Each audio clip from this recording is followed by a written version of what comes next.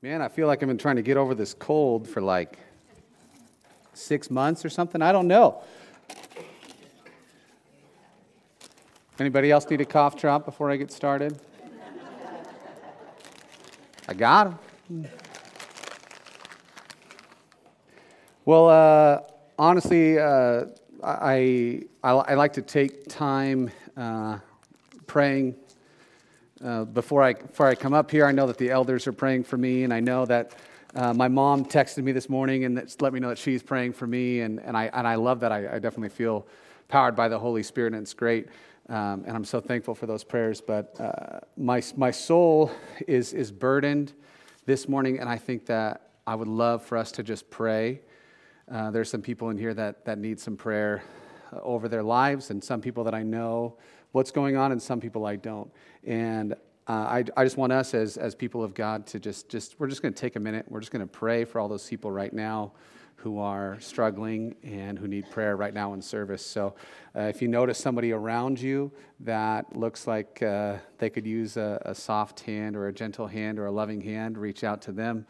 And then as well, if you would like us to continue to pray for you, put it in the connection card, and the elders will continue to pray for you. And if you want everybody to know it, then don't mark the confidential box. So let's just take a minute right now and pray.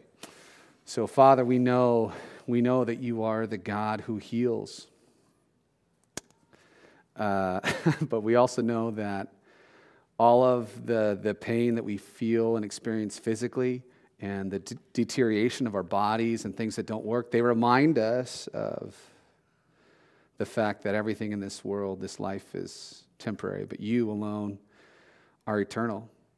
Your kingdom is the only thing that lasts forever. So God, help us to be pointed in that direction. But we ask for those that are struggling with the fears of what might come next, bodily issues, whether it's arteries or whether it's eyes or backs or knees or shoulders, or the stress of life and work and unknowing of what to do next. God, we just ask that you would give us wisdom and peace that surpasses all understanding. God, you alone can give that to us. You promised us that in James chapter 1. You said, if any of us lack wisdom, we should ask it from you, but we should not doubt. So God, I ask for two things, for wisdom and to take away all of our doubt. So God, we just love you. We're so thankful for you. And all God's people said, amen. Well, I hope you had an amazing week. And if you didn't hear, Catherine has to have some eye surgery. She had a couple eye surgeries already. My lovely wife, her retina has detached from her eye. Apparently, they just do that sometimes. They just like, I'm out, I'm done. So, So Wednesday we're gonna go up to Springfield, and they're gonna perform another surgery, and hopefully this one will be the last one for a while, and we'll figure that out. So continue to pray for her. And I know that there's been several people who are already praying for her, and just thank you for your prayers and your love. It's very appreciated. We're going to continue our series on Journey to the Manger. So this is week 2. We are in Luke chapter 1, so if you don't have a Bible and you'd like to have one, there are several Bibles in the seats in front of you, or we have some extras hanging around, or there's these crazy cool apps that you can use, one called YouVersion, Y-O-U version, and it has basically every version of the Bible that's ever been written down, and they have it for free. And so, I like the King James. It's there. Well, I like NIV. It's there. I like ESV, which is my personal favorite. It's there, right? I like Hawaiian Pidgin. It's there, okay? Every version that they have written down, they have. So there you go. The Gospel of Luke, it's one of the 4 Gospels, right? Matthew, Mark, Luke, and John, right? So it's the third one. It's about 80% of the way through your physical Bible, if you're looking for it. And last week we looked at Luke chapter 1, verses 26 through 37. And this week we're going to look at 38 through 45, sorry. So just to recap what happened last week in the story, right? Because it's a story on our journey to the manger. It's that beautiful black screen we got going on right now. Is that one just like not working right now? The monitor, I think, is fine, but I think we lost the feed. Oh, okay. Well, I'll figure that out in a minute. So this is what happened. Gabriel is an angel, right? Yeah. And we last week we learned, or relearned, that angels are not spirits of people, but they're completely different beings from people. They're not spirits in heaven. They're completely different beings in heaven. I keep tripping over this thing. Someone's mother made this for me, so thank you for making that. Set that right there. So Gabriel comes down, an angel of the Lord, and he's sent to this place called Nazareth, right? The booming metropolis of Nazareth, and had almost no people, nothing going on, no real business. It wasn't a hub for anything, so much so that people legitimately didn't know that anything good came from there. So Gabriel, an angel of the Lord, is sent to Nazareth to find a virgin named Mary, and gave her fantastic news that she's going to become pregnant with God's baby. And everything was just full of joy and peace, and she was so excited. And okay, maybe not. But the angel told her this baby was going to be king forever, right? But Mary, she was a virgin, so it seemed far-fetched to say the least. But Mary is willing to be the mother of the Lord, but she's nervous.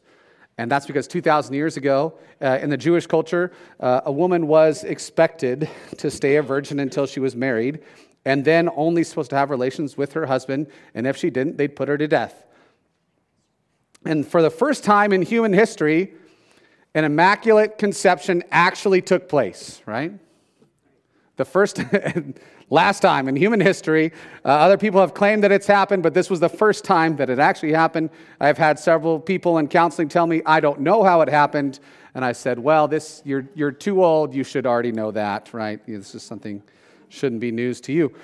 But this is what is taking place. And so last week I asked, right, if you were the mother of Mary, or if you were Joseph and you were her husband-to-be, how would you feel? How would you react? Or if you're a young woman who's still of child rearing age, how would you feel if you were a virgin and God told you were about to have a baby? Who would you tell? Where would you go? What would you do next? So that's where we're at in this part of the story, right? Mary is in Nazareth.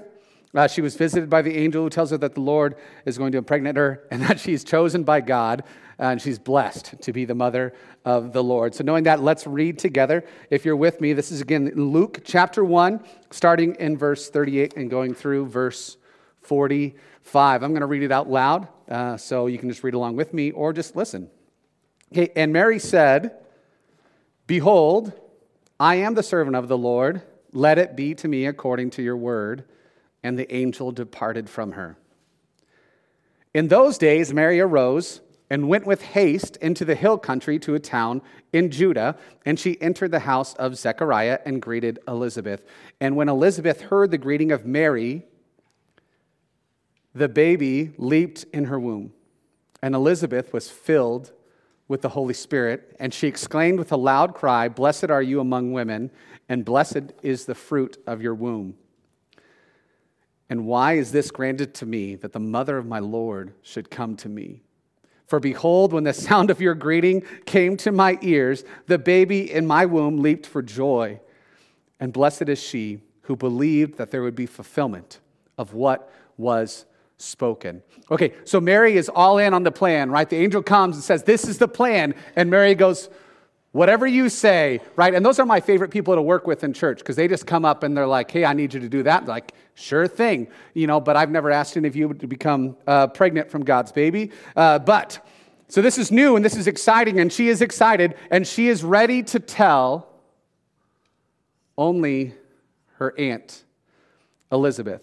And we don't really know the relationship because language is hard, and we have terms for all of these things, right? We have aunts and uncles and cousins. So all we know is that they were related. They were family members, but it kind of seems more like an aunt or maybe great aunt type relationship, because what we know about Elizabeth is that she's at least one generation older than Mary. She's at least one generation, because what they said was that she was beyond birthing years. That's what we listened to last week. That's what we read last week. What does that mean, beyond birthing years? Well, it is different now with modern medicine. We've pushed that age back where having children really until you're 45 is semi-common, right? There was a woman in India who was 74 who gave birth to twins via in vitro fertilization, meaning she paid someone to put a baby in her belly at 74. So crazy. Okay, but this was not the case. This is not the case in the 1950s and every year prior to the 1950s, and it's not the case in the generation that we're looking at then. So, a pregnancy for a woman over the age of 35 is called geriatric pregnancy. 35. To this day, if you're over the age of 35 and you get pregnant, it is called a geriatric pregnancy. And some of you are looking at me with very angry eyes, because you're like, I'm double 35. What would that mean for me? There you go. Now you know that. You can put that in your back pocket. Which is why, especially 2,000 years ago, women would marry so young, because the later on that you get in life, the reason it's a geriatric pregnancy is because you're at much higher risk for the woman to have health issues. You're at much higher risk for the child to have health issues. And so the doctors need to take much more intentional care, women over the age of 35, which is why, especially, we know that Mary was very young. Mary was likely 14 or 15 years old. And that's that's interesting. But the other part that's really interesting is that a man needed to have money and a place to take care of his wife and child. Oh, how the times have changed, right? All the women like, amen. So as soon as a woman was able to be, was physically ready to have kids, she would get married. And as soon as a man had a place and finances, he would get married. So men were often much older. So it was not abnormal for a man to be 20 or 30 years older than his wife, in order to be the provider that he needed to be for his family, because it took a long time to set up a business and to get it going. And what business was Joseph? He was a carpenter, right? Which is just a really easy craft to learn. Takes maybe a couple days to master, I think, so. So this is what we know. We know that Elizabeth is older than 35. Right? She's past the age where it was normal for people to have kids. And her husband, Zechariah, he's probably around the age of 50. And the reason that we know that, it's complicated, I don't want to go into it, but there are other gospels that talk about his duties in the temple. And there was age ranges for people that had duties in the temple. Now, if you go back and you say, well, 500 years ago, they said that Zechariah was 90 and Elizabeth was 70. I'm like, there's no biblical evidence of that. So let's stick to what we know. Again, she's older than the age of 40, and I'm going to guess she's somewhere between 40 and 50, which 2,000 years ago was really old to be having a baby. It took a miracle, literally. And so now we know about Elizabeth and Zechariah and how old they are. They're the parents of John the Baptist, which is a spoiler alert, I know. But they aren't the focal part of this story right now. Mary is. So the angel leaves Mary, and it says she goes with haste. She immediately packs up and heads out of town. False. It says she went with haste. But in our eyes, she just went. Right? Okay, she is either pregnant or about to be pregnant and has 4 months to figure out who to tell and how to tell Joseph, her fiance. So she's like, okay, I got to go talk to Elizabeth, because Elizabeth was mentioned by the angel. And so she's like, okay, she's clearly important. I got to go talk to her about this. So this is what the Bible says. This is in verse 39. It says, in those days, Mary arose and went with haste into the hill country to a town in Judah. Okay, we know through historical evidence that Elizabeth and Zechariah lived in a town called Ein Karem, which is roughly 100 miles away from Nazareth. And I know that doesn't seem like too far, because that's roughly from here to Rice Hill, which I'll make that trip 3 times this week, unfortunately, due to doctor's appointments. So it's 100 miles away. We drive there and back, but it's exhausting to drive there and back, amen? So she had to make haste to make that journey. So I'm 35. I can take care of myself, right? If my truck broke down on the side of the road, no one would fear for my life or my safety. Maybe my mom would, but that's who they are, moms, right? My poor baby, someone's going to hurt him. It's like, no, I'm the people other people are afraid of hurting them, not the one that gets hurt. So, right, so if that happened to me, no big deal, I'd be fine. That was not a journey that a 14 or 15-year-old girl would make by herself, especially not a pregnant one, but especially because it was really, really rough terrain. It was really rough terrain. Not only was it 100 miles, but Ein Karim sets at an elevation of 2,474 feet above sea level, while Nazareth was 1,138. So she had to travel 100 miles and rise in elevation almost 1,350 feet. So really, really easy or not. It was not an easy journey. Now again, we cannot know for sure what happened, but we know this with absolute certainty. There was no way that Mary made this trip alone. 0% chance. Women did not travel those roads alone. She would have needed to figure it out. She would have needed to have somebody that could set that up. The journey was far too long for her to walk, let alone travel by herself. There were criminals around everywhere along the path. She could not make this journey in a day, pregnant or not. She would likely had to have been escorted or joined in with a caravan, traveling from Nazareth to the hills of Judah. Joseph, her fiancé, likely set up the journey and more than likely traveled himself with her. And again, biblically, we don't know exactly what happened, but we know that she didn't die on the journey, so it had to have happened. She wasn't harmed by someone, so she had to travel with other people. And let me put it in this context. If you lived in Detroit, which has a 6 times higher crime rate than the rest of the United States, and your teenage fiance wanted to travel from one end of the town to the other, where she'd have to stay at least a couple nights overnight on her journey there, would you just send her out on her own?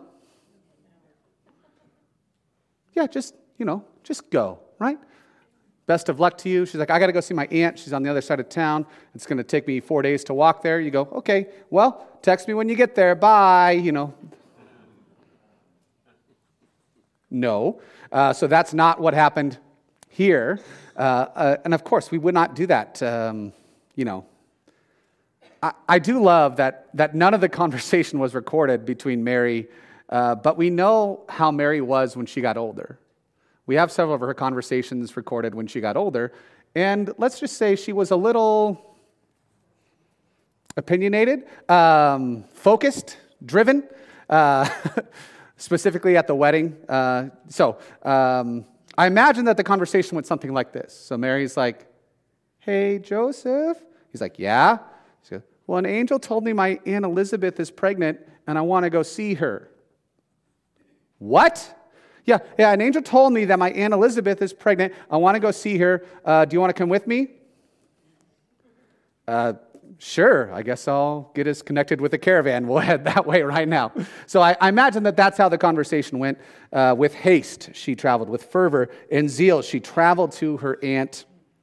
It was not a comfortable journey. Even if they were wealthy, which they were not, because they lived in Nazareth, they were not wealthy. If they had money, they would not have lived in Nazareth, but the terrain is bumpy, and the sleeping arrangements were likely not soft by any measurable effect to it as such. Mary was safe, though. She made it and sound, and immediately she went to her pregnant aunt, Elizabeth, and she entered the house of Zechariah and greeted Elizabeth. And when Elizabeth heard the greeting of Mary, the baby leaped in her womb, and Elizabeth was filled with the Holy Spirit. Now, this is cool, not just because I'm pro-life, and this tells us that Elizabeth's unborn child leaped in her womb, but when Mary came to visit, we're told that Elizabeth is filled with the Holy Spirit, which is really important to take note of because This is before Jesus had died for us on the cross. Right, when Jesus died for us on the cross, he gave us the opportunity to be cleansed of all of our sins, to be purified from all unrighteousness, and for the actual Spirit of the Lord to live within us. And it's a complicated understanding, but basically Jesus, through his work on the cross, is able to clean out all of our junk so that God can live in us. Well, this is before that happened. So this is a righteous woman filled with the Holy Spirit. That's so cool. And it's really cool for me because, Elizabeth is, not a man. So it's cool to me that we see God empowering women in this story. Okay, and this is what Elizabeth says. She exclaimed with a loud cry, "Blessed are you among women, and blessed is the fruit of your womb. And why is this granted to me that the mother of my Lord should come to me? For behold, when the sound of your greeting came to my ears, the baby in my womb leaped for joy. And blessed is she who believed that there would be fulfillment of what was spoken." I love it. I love it. She exclaimed with a loud cry. Now, my wife Catherine and her friends do this thing when they haven't seen each other in forever, which is, I guess, could only be a loud cry. I don't know. They throw their hands up in the air and they screech, "I missed you, I love you." And for us, I was like, okay, well, that was a lot, that was something, okay. But they missed each other, and I imagine this is how, this is the scene with Elizabeth seeing Mary, one pregnant woman to another. One world-changing pregnancy to another. One Holy Spirit-filled woman to another.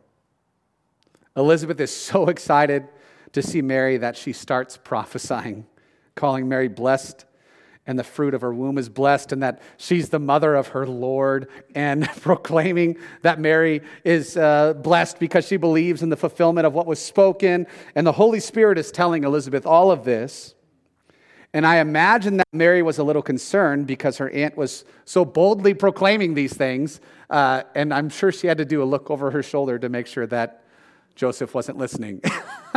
Hopefully Joseph had already left and he couldn't hear this loud proclamation because she wasn't ready to tell Joseph this yet. But Elizabeth already knew. I'm sure that Mary was planning her speech on the journey there. Man, how do I tell Elizabeth what happened? Because in the other Gospels, we learned that, and in the beginning of Luke, we learned that Elizabeth was on her own journey, that angels had visited her, and that her pregnancy was miraculous. But Mary didn't know any of that. She just was told that Elizabeth was pregnant, so she went to go see her. And then when she goes to see her, it's not just her Aunt Elizabeth, but it's a Holy Spirit-filled woman of God, ready to do what's next, just like she is. And it was the perfect person that Mary could have gone to. Have you ever gone to see someone in your life when you've needed something so badly and they were the perfect person? You go through that incident in your life where you're like, I don't know what to do next. I don't know the next steps to take in my life. And for some reason, this person pops in your head. And they're not someone that you've spent a lot of time with, but then you go to them and you see them and you're like, thank you, God, for this person. This is one of those encounters that Jesus ordained, or that God ordained, and Jesus was just, it's a complicated story. But God had ordained and had set all this up, and the Holy Spirit was guiding them and pushing them and leading them here.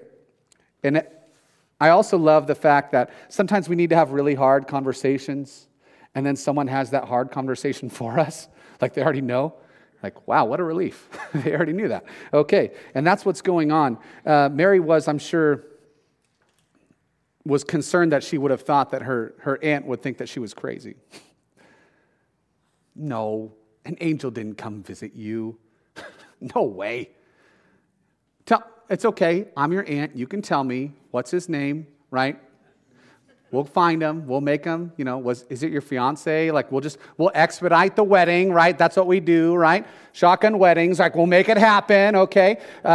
He's got to make it right. You can tell me, but that's not what happens. Immediately, Elizabeth already knows, because Mary was not just greeted by Elizabeth, but the Holy Spirit. And Elizabeth she was 3 months away from giving birth to John the Baptist. And his job was to pave the way for the Messiah. He's going to put all the pieces together. He's going to get the road ready for Jesus. And their ministry together is going to change the world. And it seemed like Elizabeth knew that. 30 some odd years before it even happened. And no, we're only in week 2 of our journey to the manger. And I want to ask this question. What's the men's role so far in the story?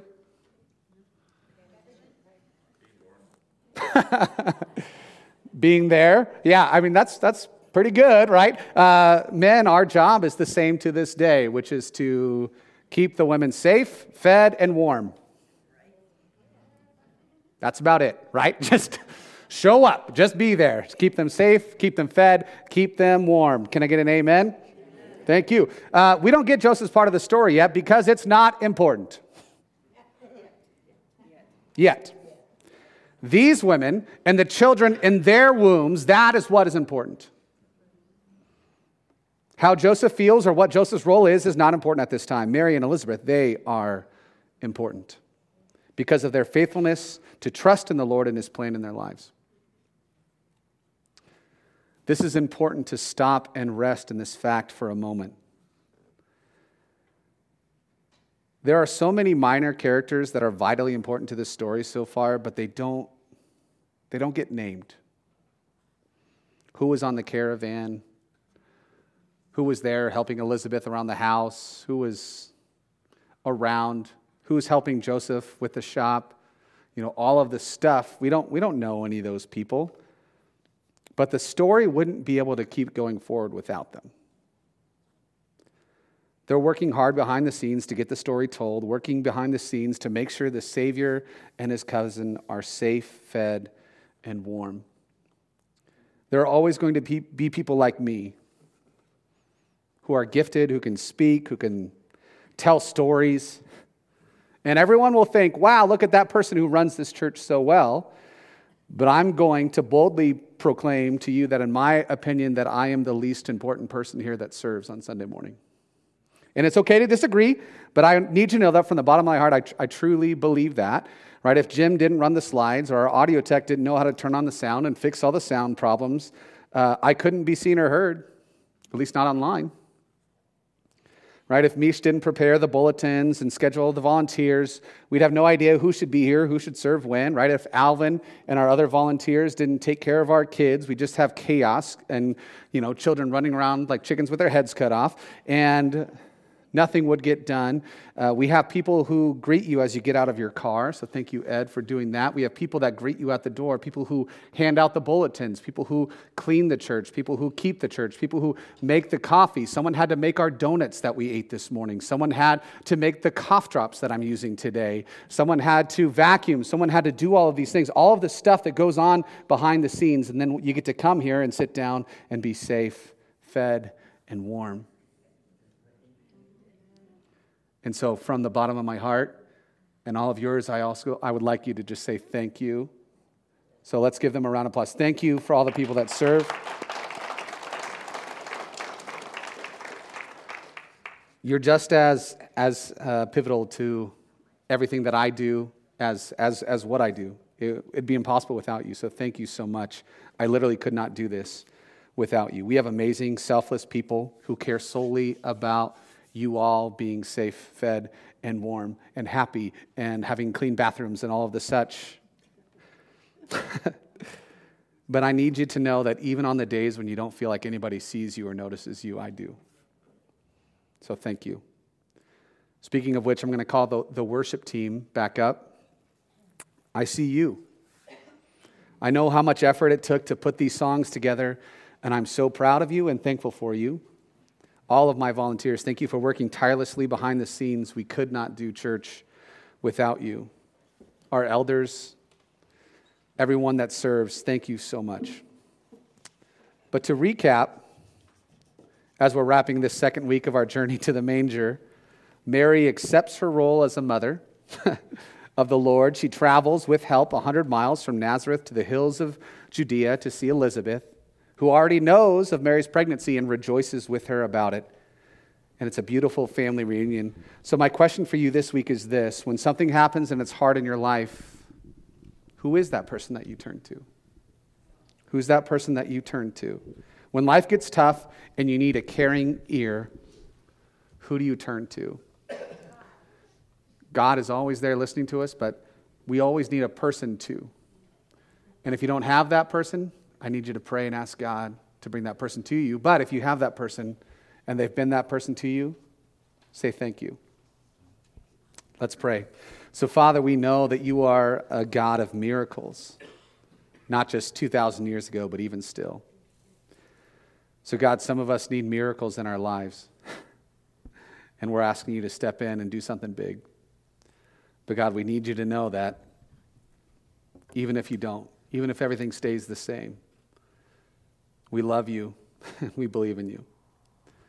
God, thank you so much for telling us this story of how you used like the most unlikely people to accomplish your great mission. So God, help us to know and to believe that regardless of what's happened in our life so far, you can do great things through us if we trust in you. So God, we just ask you to help us to trust in you. And all God's people said, Amen. Amen.